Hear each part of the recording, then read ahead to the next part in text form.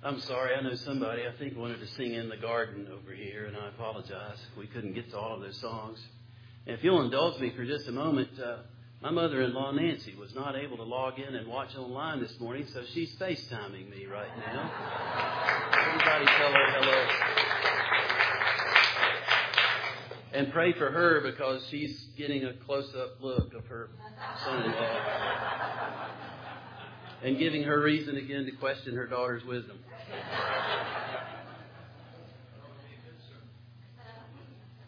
Yeah, we'll see. Poinsettias. If you want a poinsettia, today is your day. These are available for you after the service, but you need to get them today because come Tuesday when we take down decorations, these will go away. So if you want poinsettias, come pick them up. And nobody's going to check and see if, it's associated with you in any way. If you pick it up and take it out, it's yours. That's right. How's that, Linda? Does that cover it? She gave me a thumbs up. Wow. Somebody said I got it right this morning, and Linda gave me a thumbs up. I'm good. All right, and my mother-in-law is still on, so that's even better.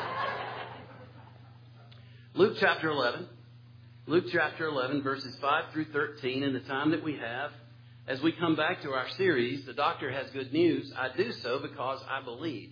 This is a wonderful text for us on the cusp of this new year.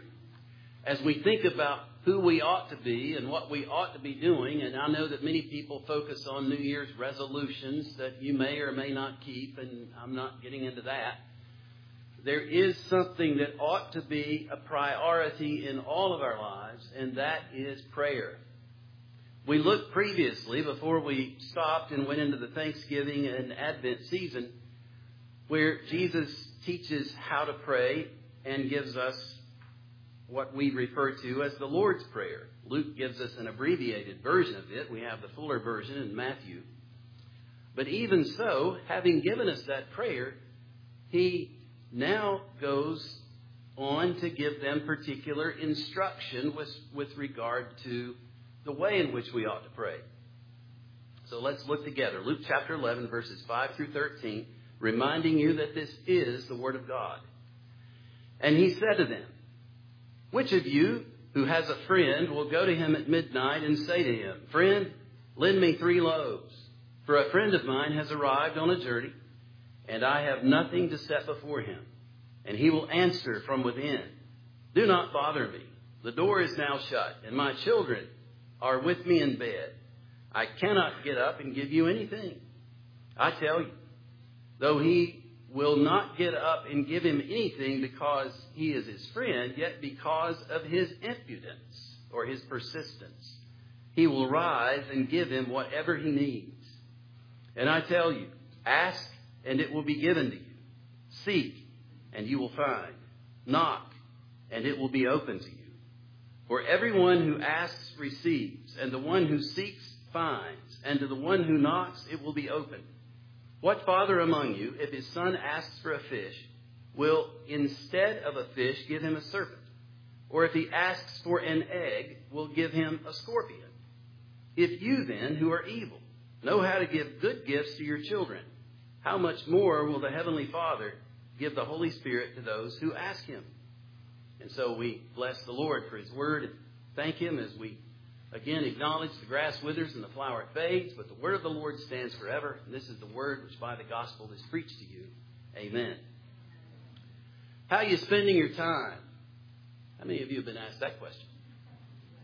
I remember in class when one particular student said he had been too busy to do his homework over the weekend.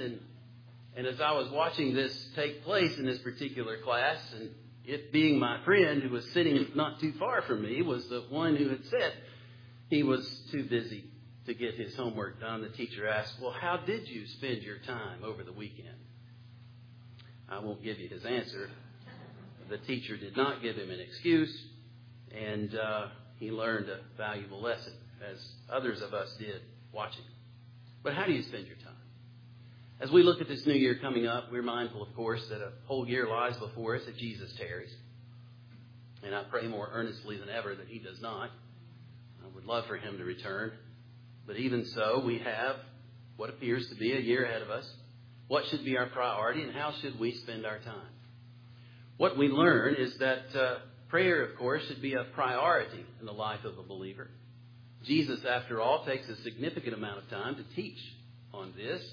When asked by a disciple, or rather when it was requested of him, if he would teach them how to pray, he actually takes the time to do that, which tells us that we need instruction in the matter. There are those in the world today who would say that you don't need to be instructed in prayer, just do it. But if Jesus is our teacher and our guide, he begs to differ, and so we should listen to what he says. He makes clear that we need to pray and that we need instruction in prayer. As a Puritan has said that I've quoted before, and I've long forgotten which one it was who said it, the one who lives without prayer in this life lives without God in this life.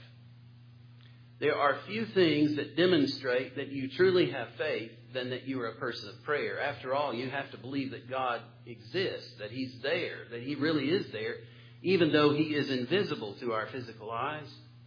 In prayer, we're acknowledging he is there.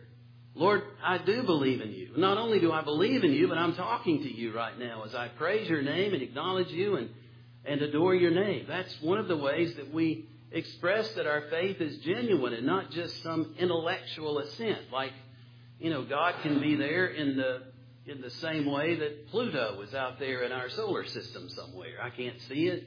I've never touched it. I haven't been there. But I know it's there because smart people and strong telescopes, powerful ones, demonstrate that it's there. But prayer is our way of acknowledging, Lord, I do believe in you. You are a part of my life.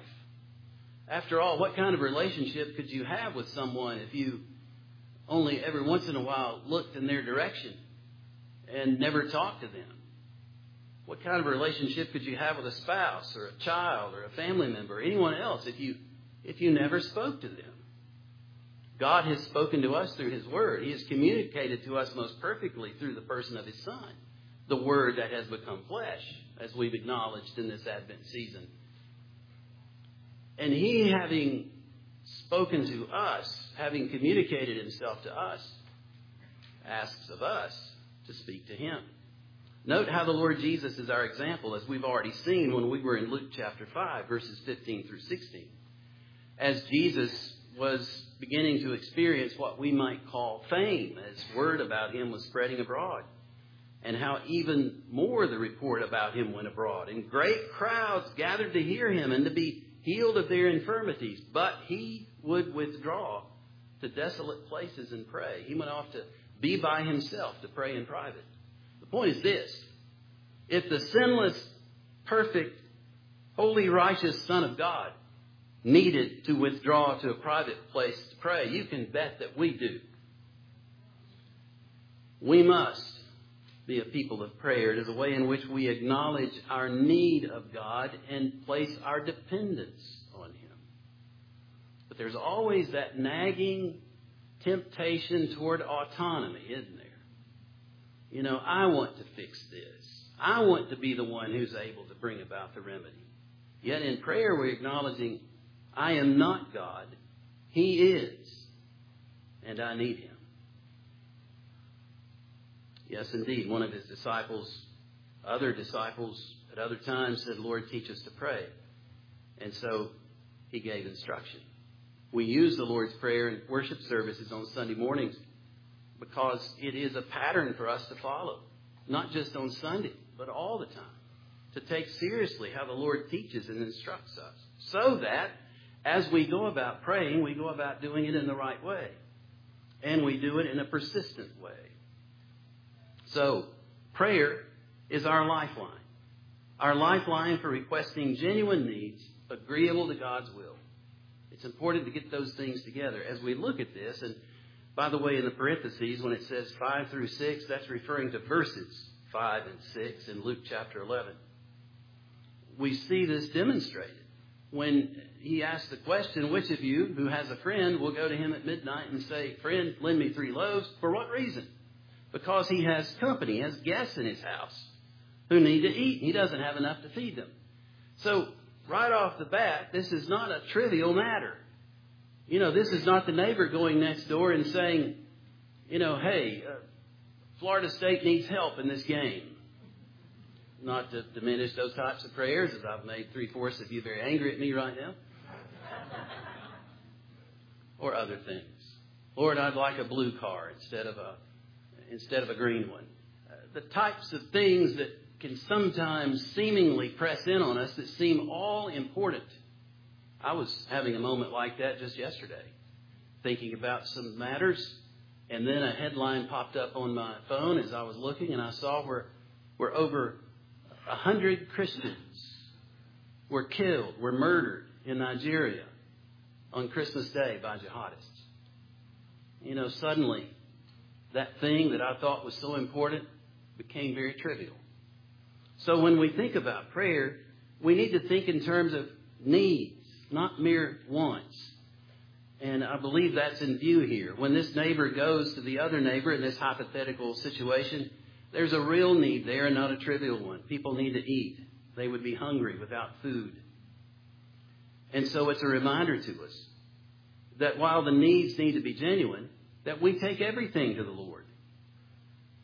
Philippians chapter 4, verse 6 is a good guide for us. Do not be anxious about anything, but in everything by prayer and supplication with thanksgiving, let your requests be made known to God. As someone has paraphrased this, worry about nothing. Pray about everything. So we take everything to the Lord in the sense that not that we prioritize the trivial. We prioritize the things that are truly needful. But we take them to the Lord because we believe He is. And that He answers our prayers, even when the answer is no. Prayer is a means by which we not only are living out our faith, it's a means by which we grow in our faith. And there are a few times that we grow more than when we're able to accept the answer of no to the thing that we've asked for, and yet continue to believe and trust and love the Lord and acknowledge, not my will, but yours be done. Psalm 62, verse 8 enjoins us to trust in Him at all times, O people. Pour out your heart before Him. God is a refuge for us. So in this teaching of praying and continuing to pray and continuing to ask and to persist in prayer, we realize it's not a one and done. When somebody asks, have you prayed? Well, yeah, I did that last week, last month, yesterday, an hour ago. Our answer should be, yes, I prayed and I continue to pray. So when praying for true needs, and again, remember that phrase which is tacked on to our shorter catechism as well as the larger one, that we pray for things in accordance with God's will. Remember, God cannot act in a way that is contrary to His character. He's not going to grant something to us that would be sinful for us or that would otherwise result in our being led away from Him. God acts in a way that is consistent with His attributes and His character. So in harmony with His will, we pray for true needs, but we can do it boldly. And as Jesus teaches in this passage, to keep on asking, to keep on seeking, and to continue knocking. Verses 9 and 10. 1 Thessalonians 5, 16 and 17. Rejoice always. Pray without ceasing. So cultivating a life of prayer, not just moments when we pray, but a life of prayer where we strive continually to be in communication with God is absolutely an urgent need. Think about this coming new year and how you might be seeking to grow in your faith. And certainly we need to read Scripture. That ought to be a priority. After all, if we're going to pray in accordance with God's will, we need to know what that revealed will is. And we need Scripture in order to know. So the two things go together, the Word and prayer. And as we immerse ourselves in Scripture, to seek to cultivate a life of prayer so that we are every day and in every way engaging in communication with Him. Think about Brother Lawrence, the monk years ago working in the monastery. You know, he didn't have a lot of time that he could pull off to himself and pray. He was having to work a lot in the clatter and clanging of dishes and pots and pans rattled throughout the kitchen where he was working. But he labored in what seems like a menial task to pray to the Lord even in those times, and especially in those times. Now, there's nothing like being still and knowing that He's God. There's nothing like withdrawing to a deserted place or a closet to pray. Jesus enjoins us to do that. But we need to cultivate a life of prayer so that if we're going to persist in it, we're persisting in that we are continuing to ask, continuing to seek, continuing to knock, with the assurance that not only He hears us, but the way will be open before us, as this example would have us believe. The neighbor ends up relenting. Sure, I'll give you what you want. He's aggravated, at least by inference we gain it. He's been disturbed in the middle of the night. I just want you to go away and go home so I can go back to bed. Here's what you want. God, of course, is not put off when we come to Him in prayer. Jesus is not teaching us about the character of the Father in this account. He's teaching us about the value of persisting in prayer. So if a neighbor out of aggravation would grant a request, how much more a Heavenly Father who wants us to come into His presence and loves us, not aggravated with us, will give us what we need. One of my best friends from growing up had a granddaughter born just in the last couple of months. And, he sent me a picture that his wife took of him holding this little granddaughter. And I messaged back to him. I said, just go ahead and give her everything she wants now, and it'll save you a lot of trouble later. Because she clearly already has him wrapped around her tiny little finger, just like our grandsons do in our case. Come up wanting something, and out of love, you delight in giving good things to children, to grandchildren. Our Father loves us. Jesus is not teaching that He gets aggravated with us and says, all right, here. No, He gives because of love.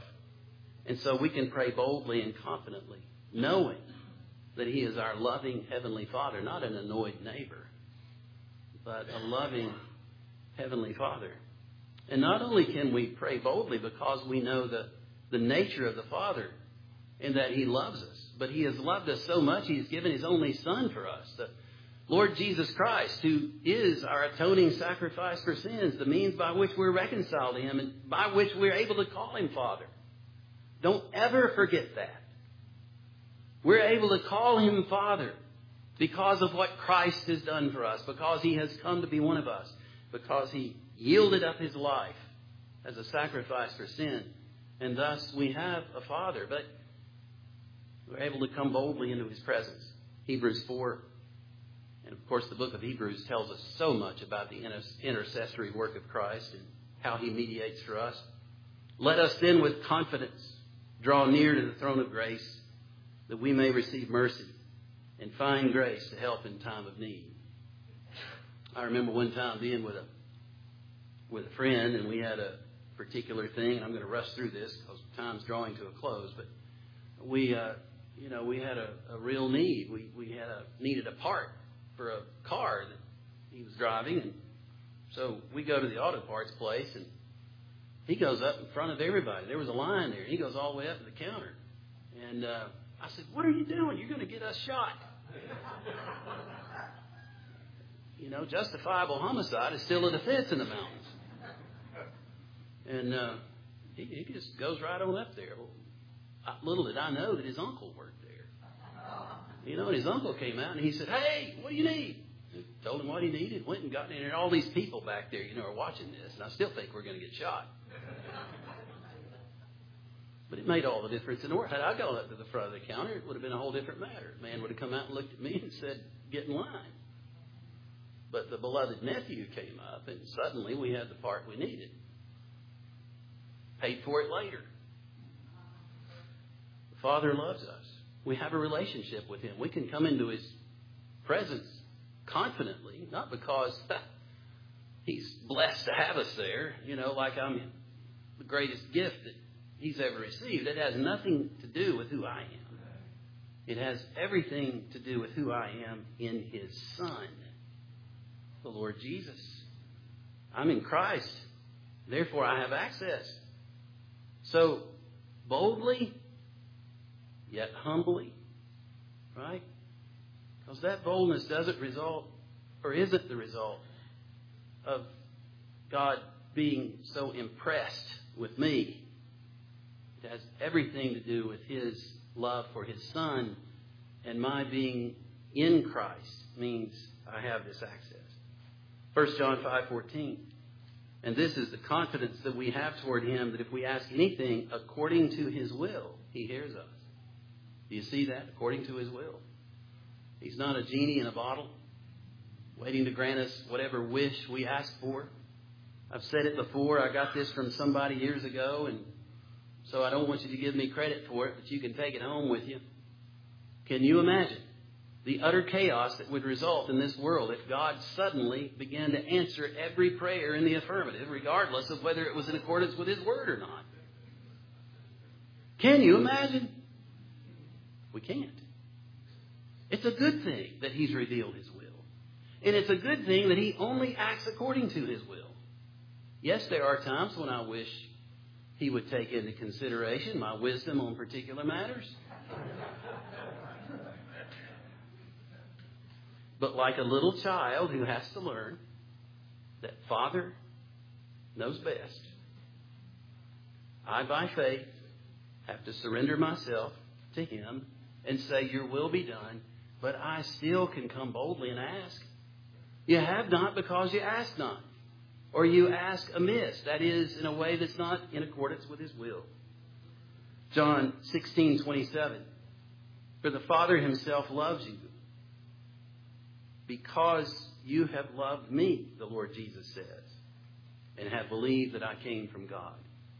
So, God's love poured out upon us because of His Son. So, in summarizing all of this, and that's all I've done essentially, in this matter of persisting in prayer and believing that God will give us good things, you see the very apt descriptions there. You don't need them explained to you. If you ask for a fish, He's not going to give a serpent. If you ask for an egg, He's not going to give you a scorpion. There's other manuscripts that say if you ask for bread, He's not going to give you a stone.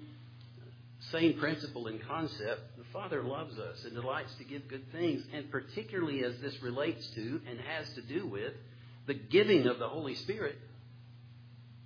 That means by which we are united to Christ.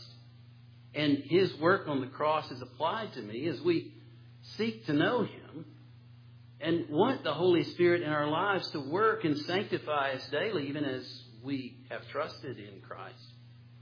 He's not going to turn us away. That's an extraordinary thing. I'm sorry, come back tomorrow. Tried to make a reservation at a restaurant just recently, and they didn't have the time available that I wanted. I can't believe they weren't there at the desk just waiting for me to call so they could fill up that time slot with my name. They dared to put other people there. Our Father will never give you a busy signal. Now, the answer, as I've said, may be a no. But it's not because of a failure on His part to love you. It's not because He's done all He's going to do that day.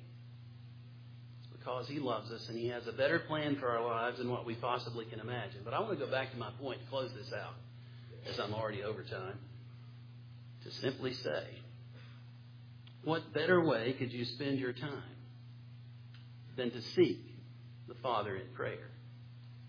And I want you to think about this as I contemplated early this morning, and the thought came to me. 1 second spent in prayer is worth more than a lifetime of vainly seeking to do good without Him. How could I say that? I think about 3 crosses on a hill called Calvary. And I think about how 3 men were affixed to those crosses and were dying. And on the middle cross was one who clearly demonstrated that he was more than mere man.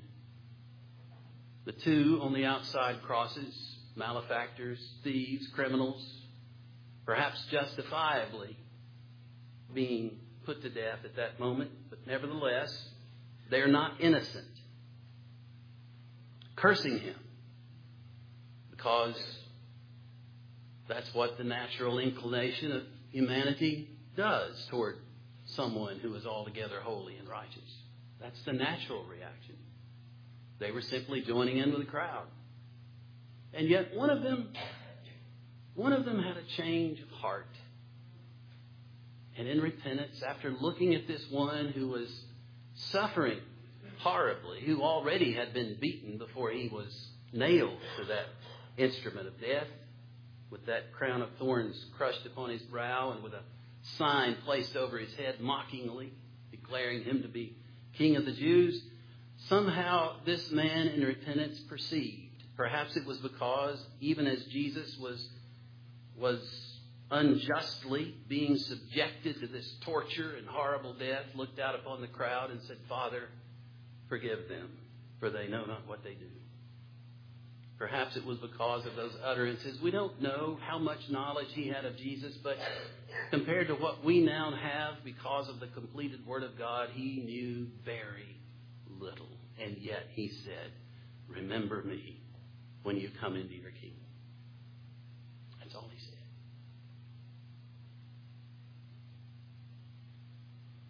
How many seconds did it take to utter that prayer? You know, I can picture in eternity, perhaps, some judgment scene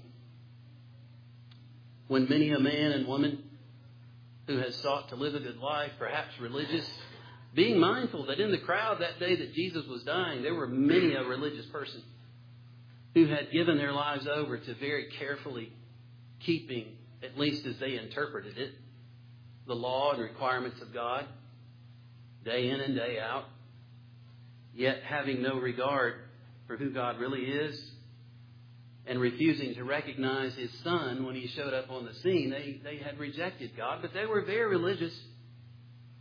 And Jesus tells us in no uncertain terms that those types of people on that day will hear the words, "Depart from me, I never knew you." I can't imagine. But then there's this guy.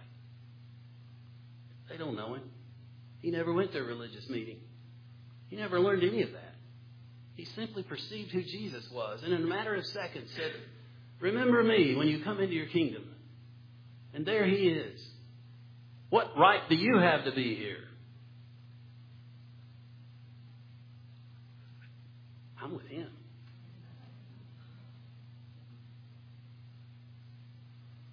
Seconds spent in prayer, more valuable than a lifetime in vain pursuit of reward apart from a saving relationship with Christ. I cannot begin to convey to you how important it is to yield up yourself to Him and in prayer call upon Him. Call upon Jesus. He promises not to turn any away. And I believe that with all of my heart. Because I'm standing here, Exhibit A, one who should have been turned away. And still am amazed that I have not been. And how that, even though we are in Christ, having trusted in Him, have had imputed to us His perfect righteousness by virtue of that faith in Him, yet we continue to sin. And how the Father promises, if you will but confess your sin, I am faithful and just to forgive you of your sin and to cleanse you of all unrighteousness. As we seek Him in prayer and as we ask, He doesn't turn us away. This year could be a year of unprecedented spiritual growth for you, if you will but take advantage of this wonderful gift that God has given us, wherein not only may we know Him through His Word as He reveals Himself to us by grace, but that we might have this relationship where we also are speaking to Him. Our Heavenly Father who loves us, He delights in you because of the one you're with. Remember, I'm with Him. And being with Him gains you access right to headquarters. passing the line right up to the counter. And He's glad you're there. May God bless you to know that. Let's pray.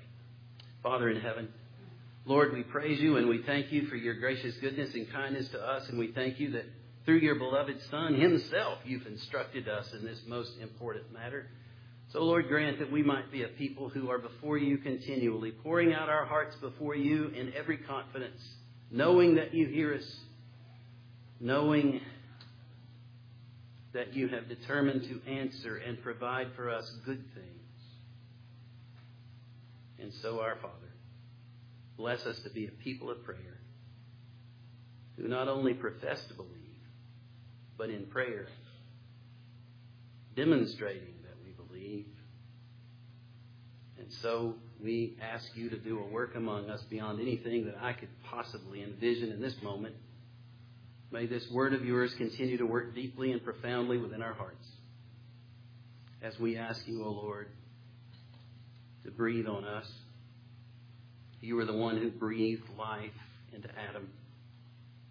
May the Holy Spirit Himself, that breath, that life, continually infuse us with grace that we may be sanctified daily, even as we are justified, declared righteous through faith in Christ. Holy Spirit, work in us.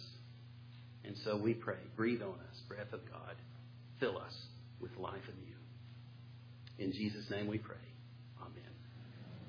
Join with me in singing that. That's our hymn as we stand together and conclude this service.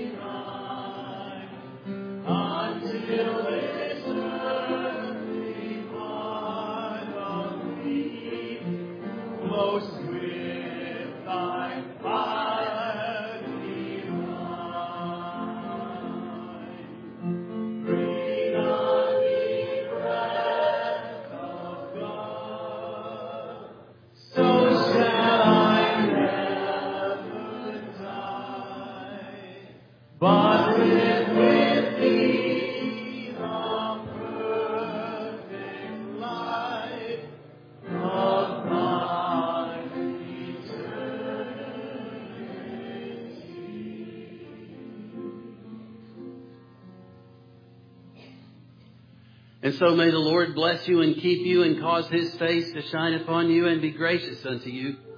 And may the Lord lift up unto you His countenance and give you His peace, both now and forevermore.